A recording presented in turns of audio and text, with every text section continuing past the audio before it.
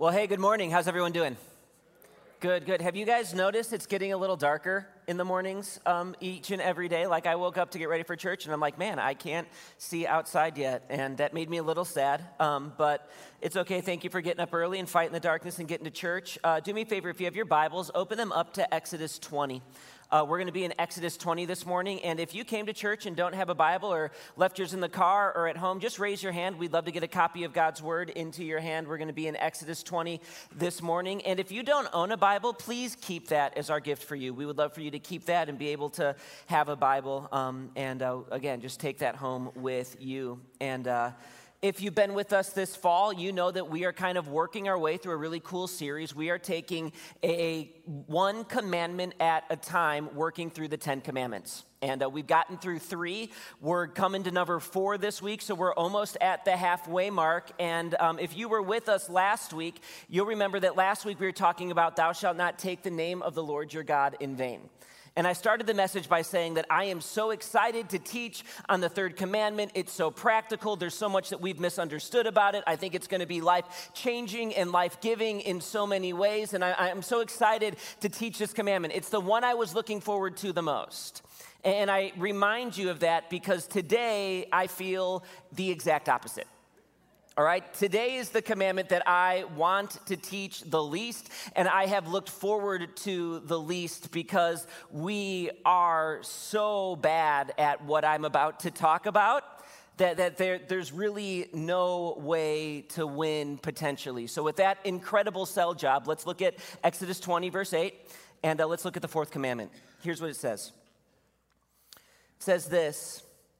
It says, remember the Sabbath day to keep it holy. 6 days you shall labor and do all your work, but the 7th day is the Sabbath to the Lord your God, and on it you shall not do any work. You, your son or your daughter, your male servant or your female servant, or your livestock, or the sojourner who is within your gates. For in 6 days the Lord made the heaven and the earth and the sea and all that is in them, and he rested on the 7th day. Therefore the Lord blessed the Sabbath and made it holy. All right, so we're talking about this idea of honoring the Sabbath day. And here's why I have some nervousness or some stress when I think about teaching this. It's because there's a worrying truth that is just real with American Christians. We have really messed this one up. All right, that's my first point is we have really messed up what it means to follow the 4th commandment. Do me a favor, turn to your neighbor and say, you're the problem.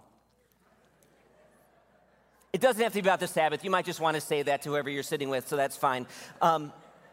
We have messed this up, and the thing that I'm worried about is no matter what I say, I could actually be making things worse for some, not better. And the truth is that this is a topic or an issue in the church that the church has never really been unified on or have gotten right. We've always struggled with the 4th commandment.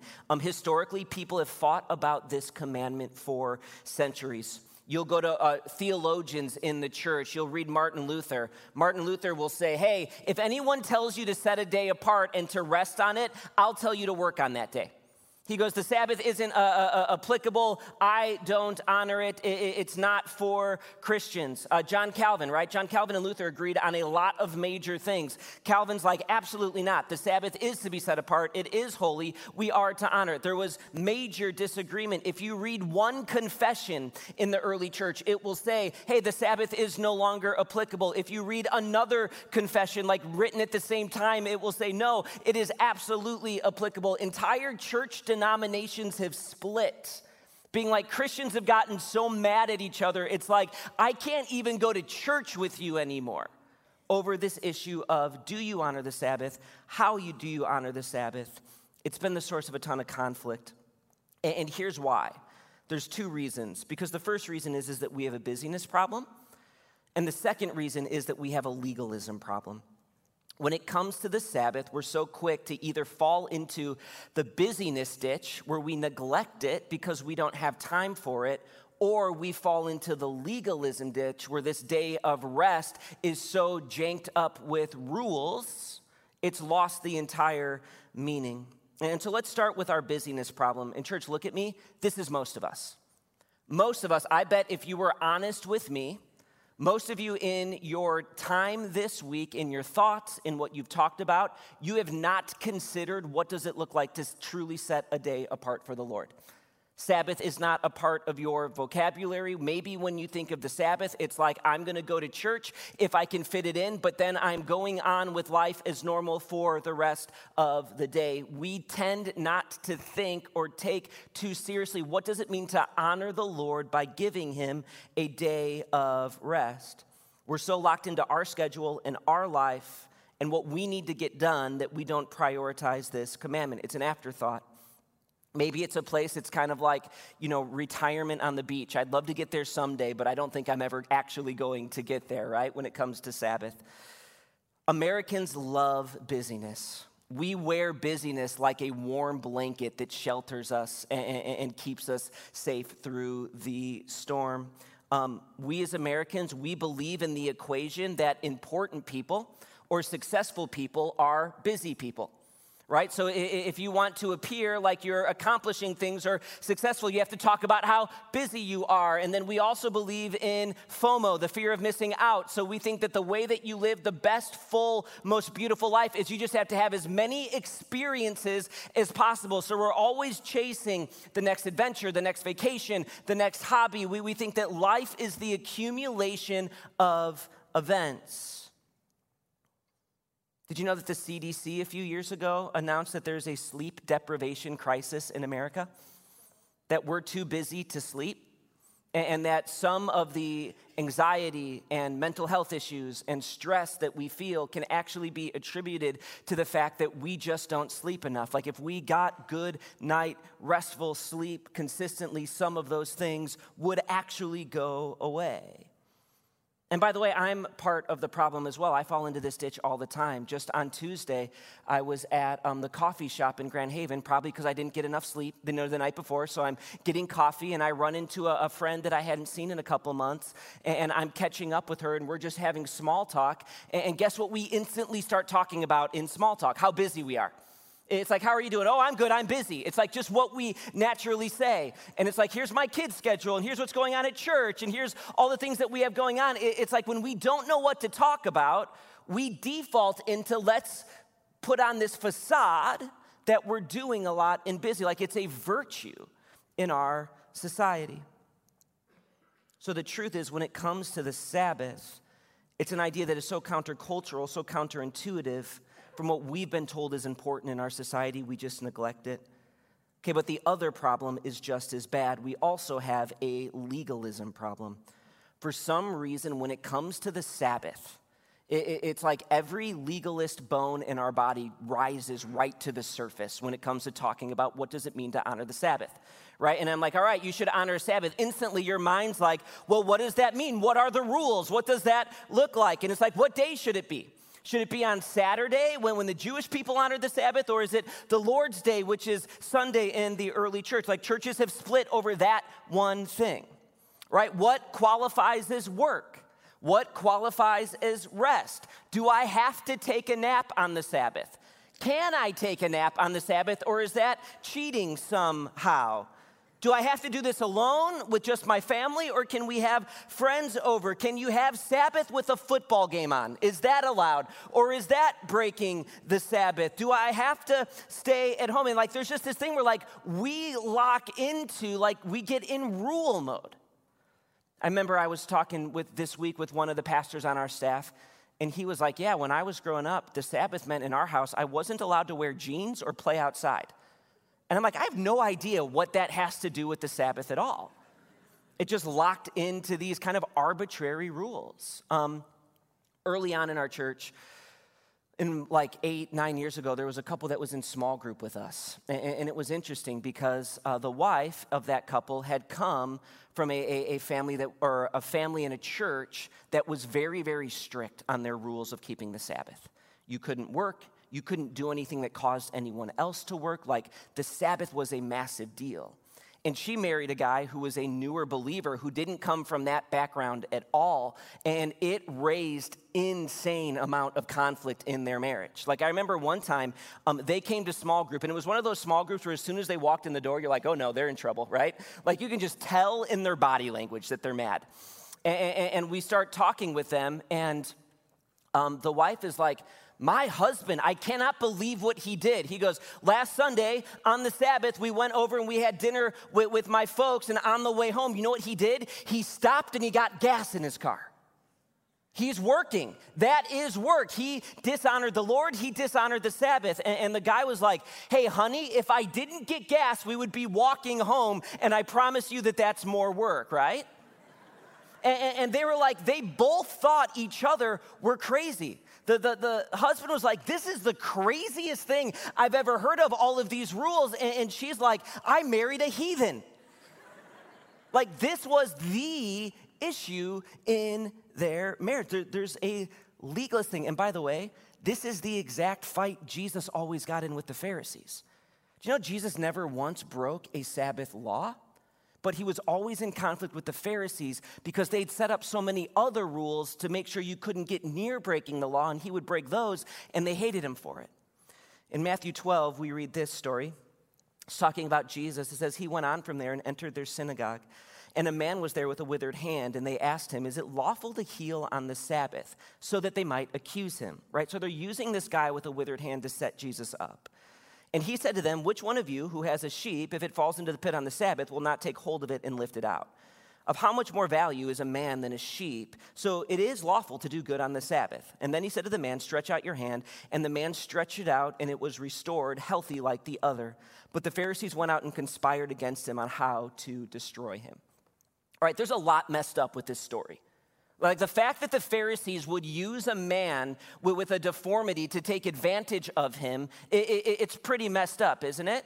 And they don't care about the guy. They don't care about healing him. They don't care about what he's going through. What they're saying is I want to use you as a prop to get Jesus. Right? Jesus totally calls out their heart. He wins the argument like he always does. He heals the man, and then the response of the Pharisees is not to worship or celebrate the good that Jesus has done. They were so committed to their rules, they actually left and had a meeting being like, how can we kill this man? That's how ugly legalism can be when it takes root in our heart. All right, so here's what I want to do. I want to read the fourth commandment again. And what I'm going to stay away from this morning is the practical specifics of how your family honors the Sabbath. What I want to do is I want to do the best I can to engage your heart with the Lord's this morning. I want you to see what God is calling us to when he calls us to rest, why he's doing it, and how we can maybe respond today. So look at verse 8 again. It says this, it says, remember the Sabbath day to keep it holy. 6 days you shall labor and do all your work, but the seventh day is a Sabbath to the Lord your God. On it you shall not do any work. You, your son or your daughter, or your male servant or your female servant, or your livestock, or the sojourner who is within your gates. For in 6 days the Lord made heaven and earth and the sea and all that is in them, and rested on the seventh day. Therefore the Lord blessed the Sabbath day and made it holy. All right, here's the big idea. It's this.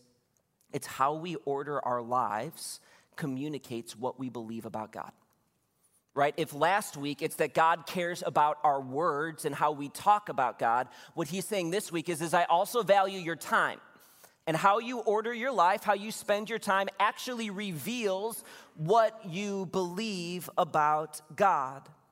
He's saying in the way you order your life, in how you keep a schedule, and how you keep time, I want you to set aside a day a week that is designed for rest and worship. Do you know that our calendar is adopted from the Old Testament Jewish calendar? That there's no scientific reason that we measure time in weeks other than the fact that this is how God laid it out to us in Genesis and then in Exodus? He's saying in the very order of how you live, I get a day. And what I want us to see is that God is inviting us into three specific things with calling us to a Sabbath day of rest. Here's the first. By calling us to honor the Sabbath, God is inviting us to remember rather than restrict. He's inviting us to remember rather than restrict. And I need you to hear me. God is not taking anything away from you by calling you to set aside a day and to worship and rest. He's not. God is not saying, man, you know what I want? I want my life to be harder for my followers than for everyone else. That's not what he's doing. He's not saying, I want everyone else to have a head start in the rat race of life, and I'm going to make it harder for my followers by saying there's one day you can't do work. He's not against you. He's actually very much for you, and this Sabbath day is a blessing that if we embrace and understand and lean into can actually transform our lives. God is seeking to reorient our hearts and help us remember what is best and what is most true. He's saying, stop your work, stop the grind, stop your daily pursuits, and remember what is true about your soul and your eternity. Here's some things that God's calling us to remember. You can throw up the next slide. Here's what it says. God's calling us to remember that we're not limitless. Like, think about creation. Have you ever thought it's weird that God created us in a way where in order for us to function properly, we need to sleep for 8 to 10 hours a night? Like, he didn't have to do that. Imagine how much more we could get done, how much more efficient we could be if we didn't have to sleep. But that's not how God created us. And I think there's a spiritual reason why he calls us to sleep. It's because it's a reminder every day that we aren't God. Right? Our natural disposition is to forget that God is God, and we think that we are God, and it's like, here's what I can do, and here's how I'm sovereign, and here's all that's going on in my life, and it's like every day God's like, no. If you go 3 days without sleeping, you're going to go to the hospital. You are limitless. You're not everywhere. You're not in control of everything. You're not all powerful. You're not all sovereign. You're actually dependent on me every single day. Guess what the Sabbath is? It's a break to rest and to remember that we are not in control, that we are not limitless, that we are not God, but that God is sovereign, he's creator, he's ruler, and we are designed to know him and worship him. Here's one. The Sabbath helps us remember that we are loved by God and that God is good. Like, think about this. God says, I get a day of your week. And then what does he call us to do on that day? He calls us to rest. Like something that's good for us. Like, God didn't have to do that. He could have said, hey, I get a day of your week and you need to work double time. Hey, I get a day of your week and you've got to do these tasks and these projects and these missions that I call you to. The Canaanite gods that would be in the promised land when Israel entered in, the way you showed your sincerity to the Canaanite gods is you would mutilate yourself. You would harm yourself, you would bleed, you would cause damage to yourself, and you would go days and days and days without sleeping or without eating, and it was all like, I've got to show you that I care enough. God's like, I don't want that for you. But when I call you to give me a day, I actually want you to slow down, to stop, to rest. Like, do you see God's heart in that? How good he is and how he is for us in this commandment? Here's one. We remember that God provides and is trustworthy. Like, can I ask you a question? Do you trust God enough to rest? Do you trust that if you take a day and honor the Lord, he's going to give you the success you need in these 6 other days to make up for the day you rested? Do you trust that he's good? Do you trust that he loves you? Do you trust that he is actually in control and he is the God of the harvest? That to know God and love God is the greatest joy in life, that God wants us to enjoy the fruits of our labor, right? In Ecclesiastes, Solomon says that one of the worst things that can happen to us is we can work hard and we can get everything that we wanted and yet not have the ability to enjoy it. And the Sabbath is a day where it's like, let's stop, let's rest, let's breathe, and let's enjoy together the blessings that God has given us. And for some reason, our hearts want to make the Sabbath about the things we can't do. And if when you think of the Sabbath, you're thinking about, here's what I'm not allowed to do, you've already got it wrong. What God is calling us into is something that is life-giving for our heart and something that we desperately need. It helps us reorient our life. Here's the second thing he's inviting us to. He's inviting us to be intentional rather than scheduled. He wants us to be intentional rather than scheduled. When God calls us to take a day to stop our pursuits, whether that be school or work or sports or hobbies or activities, he's actually saying, what I want you to do is to be intentional with the relationships in your life that are the most important to you and matter the most. Did you know that in the 10 commandments that the 4th commandment is the first commandment to involve other people? The other 3 commandments was simply about us and God. The rest of the commandments is going to be how we interact with others. And the fourth commandment also involves other people. So what he's saying is this isn't just for you, but it's for you and your kids and the people who live under your care and authority. All of you should stop, break, and rest together. That there would be today together as a family where there's nothing pulling you apart from one another, nothing scheduled, but that part of resting would be intentional with the relationships that matter most. So it's interesting. We're coming up on our 12-year anniversary here at Harvest. And the way I remember how old our church is because I have twin daughters who are 11. Right? They were born almost the exact same time as when our church was planted. And there's this thing that happens when you have young babies, and especially when you have twins. When they're like 6 months old, me and Mary are like, we're never going to sleep again in our lives, right? You're in this stage where it's like, this is how it's going to be for the rest of my life. It's never going to get any better. And I remember the church would always come to me, people would come to me, and they'd be like, hey, Cal, enjoy this. Enjoy this season because it's going to be over before you know it, and time goes fast, and you're not going to get to enjoy being able to hold and snuggle with your little ones forever. And I tell you what, now I have 11-year-olds who are middle schoolers, and I'm starting to feel the burn of time. Like, I've got 7 more years with my little girls in my house, and then they're going to go off to school or go off into their adult lives, and it's like, man, I want time to slow down. It's like all these weird old people telling me to enjoy it, they were right. So think about how good God is. Do you think God knew that we would really want to enjoy the time with our families and that this is precious time that wouldn't last forever? So guess what he does? He schedules into our week, hey, take a day, slow down, breathe, and invest in the relationships that matter most.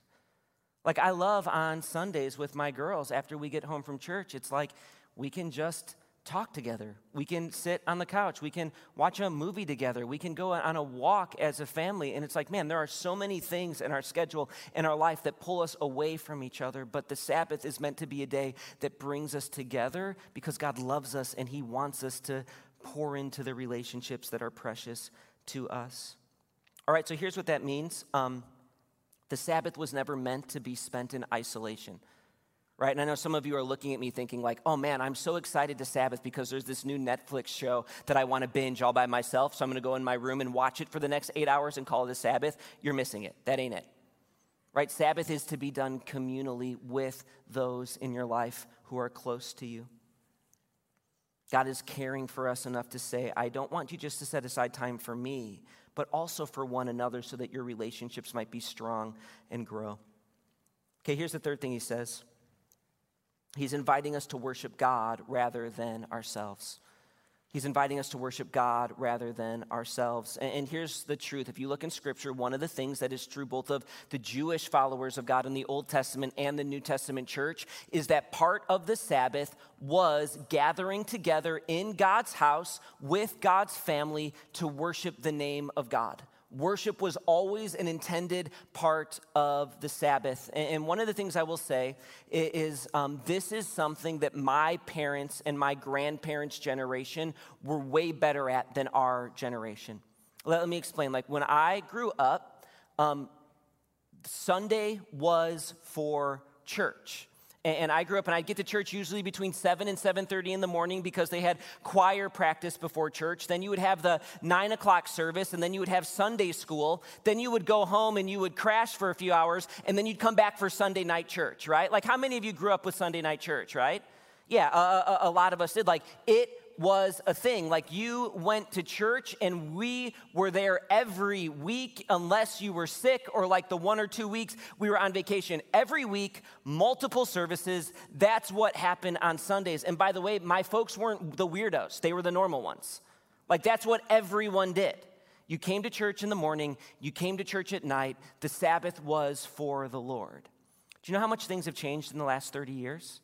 Things have changed so much that now, nationally, when they talk about church membership and church attendance, you qualify as a regular attender of a church if you come to one service 3 out of every 8 weekends. If you attend less than 50% of the time, you still count as a regular church attender. That's how lax church attendance has gotten. It's completely different. And I think one of the reasons for this is we live in a culture where basically whatever we want is delivered straight to us. Like, do you know how hard it is to explain to my kids that I used to go to a box store where I would go rent a movie and then bring it home and have to watch it in a VCR? They're like, what are you talking about, Dad? That sounds awful. I'm like, it was awful. It's called Blockbuster. And no, if we just want to watch something, we stream it right to our TV. And by the way, some of this is good. I just want you to know, I'm never going to a movie theater ever again. COVID killed movie theaters for me, and here's why. Why would I go out to a dirty movie theater with a bunch of people I don't know when I can watch something in the comfort of my own living room, right? I remember this summer when Top Gun came out, all my friends were like, dude, Cal, you have to go see that in the theater. The planes are so loud, the sound's amazing, you can't not see it in the theater.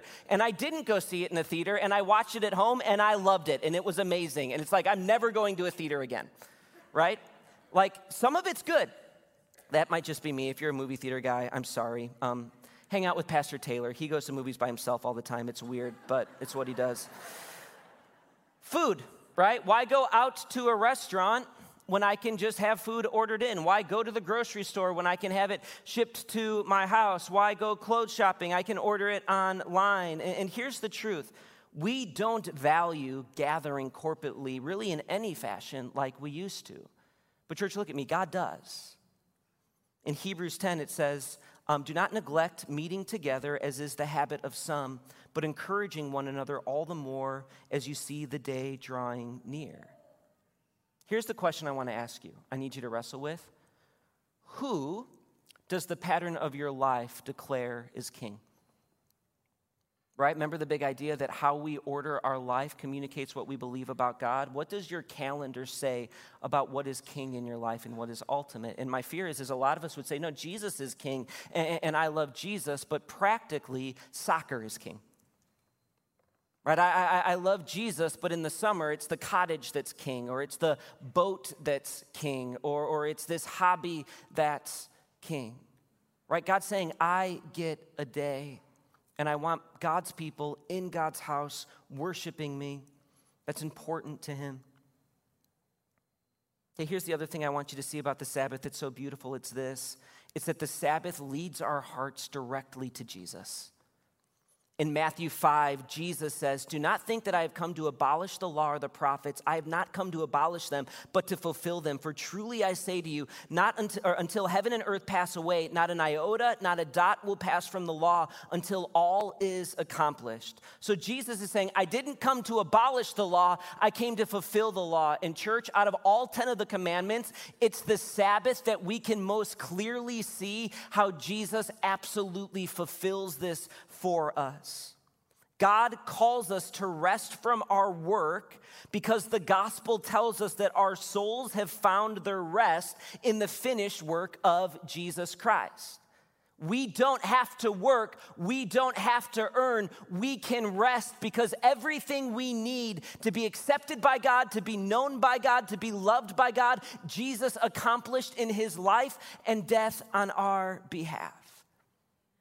In Matthew 11, Jesus says, come to me, all who labor and are heavy laden, and I will give you rest. Take my yoke upon you and learn from me, for I am gentle and I'm lonely at heart, and you will find rest for your souls, for my yoke is easy and my burden is light. Isn't it amazing that when God created the world, on the seventh day, he ends by calling us to rest? And then when his son, the Messiah, the Savior of the world, comes to do the thing that no one else could do, guess what he says? If you follow me, I'm going to lead you to rest. God's desire is that our hearts and our souls and our identity would find their rest in him. Listen, look at me. No one walks in here this morning in a deficit with God that they've got to work their way out of, because Jesus paid for our sin. We have forgiveness. We can have right relationship with God right now without any straining or effort or work on our part because Jesus did it all. Amen?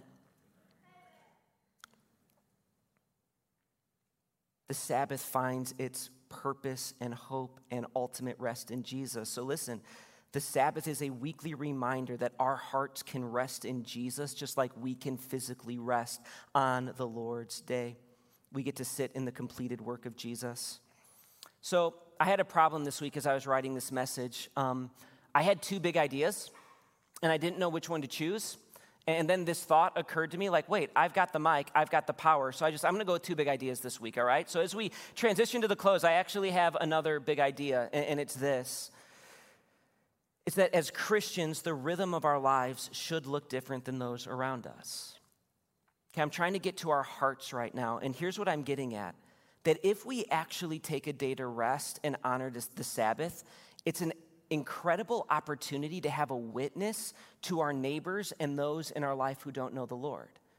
Right? Think about the natural tendency of man right now. It's I just want to pursue my own ends. Right? So I have my job that I work, but I also have my side hustle that I'm going to pursue when I'm not working. And then the weekends, I want to pursue sports. I want to pursue my adventures. I want to pursue my vacations. I want to pursue my kids up. Every day we wake up and it's me, me, me, me. What are my pursuits? But when we as Christians say, no, there's something greater than us. And we're going to set aside a day for the thing that is ultimate and best, and we're going to do that by resting and enjoying the blessings that God has given us. What we're communicating is that our life is attached to something greater than ourselves, the very thing that we are looking for when we try to make ourselves God.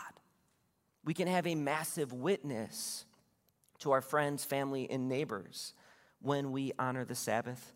So as we get ready to close, what I want to do, and again, I want to stay away from rules here, but what I want to talk is how do we honor the Sabbath practically?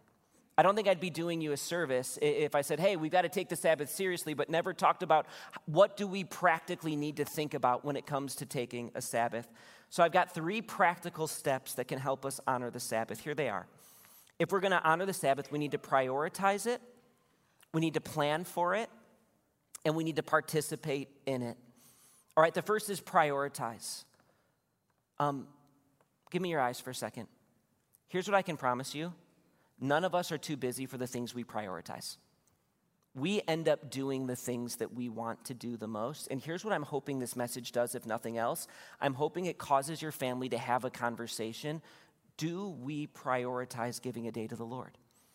What does that look like? I hope maybe in small group or on the ride home, you actually wrestle with the question, what does my calendar say about who is king? Are we honoring God in this? Are we thinking about this? Are we wrestling with this? Or are we just pushing it out of our mind? Are we prioritizing this as a family? And then what does it mean for us to prioritize it?